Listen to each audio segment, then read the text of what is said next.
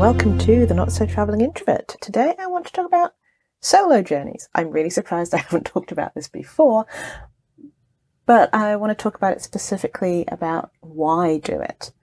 Most of us like to travel, and travel can take many forms, from a weekend trip to a whole year of vagabonding and hitchhiking. A lot of the time, however, we tend to travel with a companion, friends, or family. After all, the saying goes, if you want to go fast, go alone, but if you want to go far, go together. However, there are a number of reasons that you might want to consider traveling alone. Big one for us introverts is silence and solitude. Our lives are filled with noise and stimuli, from the morning commute to talking to co-workers, friends, and families. Rarely do we have moments of silence and solitude. It's exactly in these moments, however, when we have the opportunity to slow down and reflect. Travelling alone in the wilderness has a rich history in ancient traditions, which people sought self-knowledge, healing, and spiritual insights. The truth is, most likely humans didn't evolve to sit in traffic and live in big metropolis cities. We use the same bodies and minds our ancestors used to hunt and gather in the wild. However, experiencing a retreat in nature by yourself can have immense benefits on our mental well-being. One of those things could be learning to deal with loneliness. There's a negative view when it comes to loneliness. We are social creatures as humans, and we need human interaction in order to survive and thrive. However, voluntary periods of loneliness can calm your mind and entangle all that's going on in your head. Even going on a long walk in a park can be an interesting journey into self-exploration.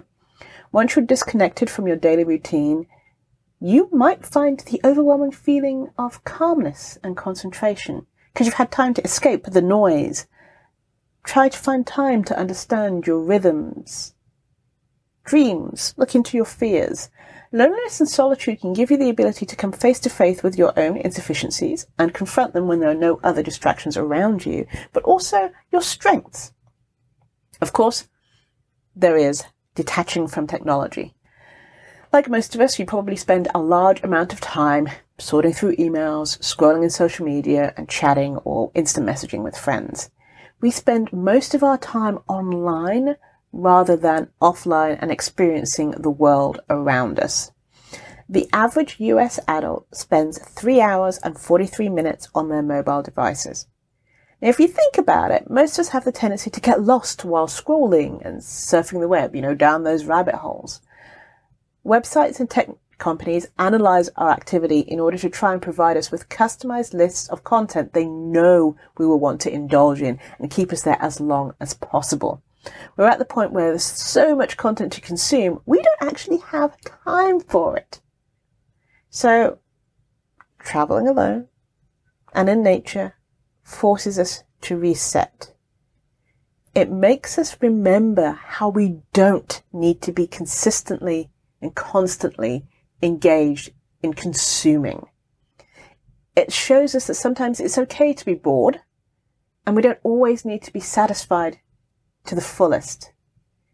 If you've ever been on a hike, you'll know that just a piece of bread has the ability to taste 10 times better than any 5-star Michelin restaurant because you've been hiking and you're alone and you're really savoring being there in that moment.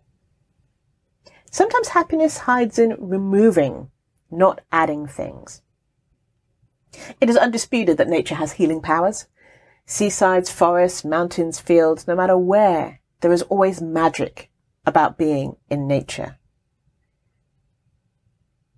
So the best thing you can do is start small. Don't overextend yourself with a month-long mountain climb. Go to the nearest park or forest in your local community. And then go from there. Deprivation doesn't always have to be negative.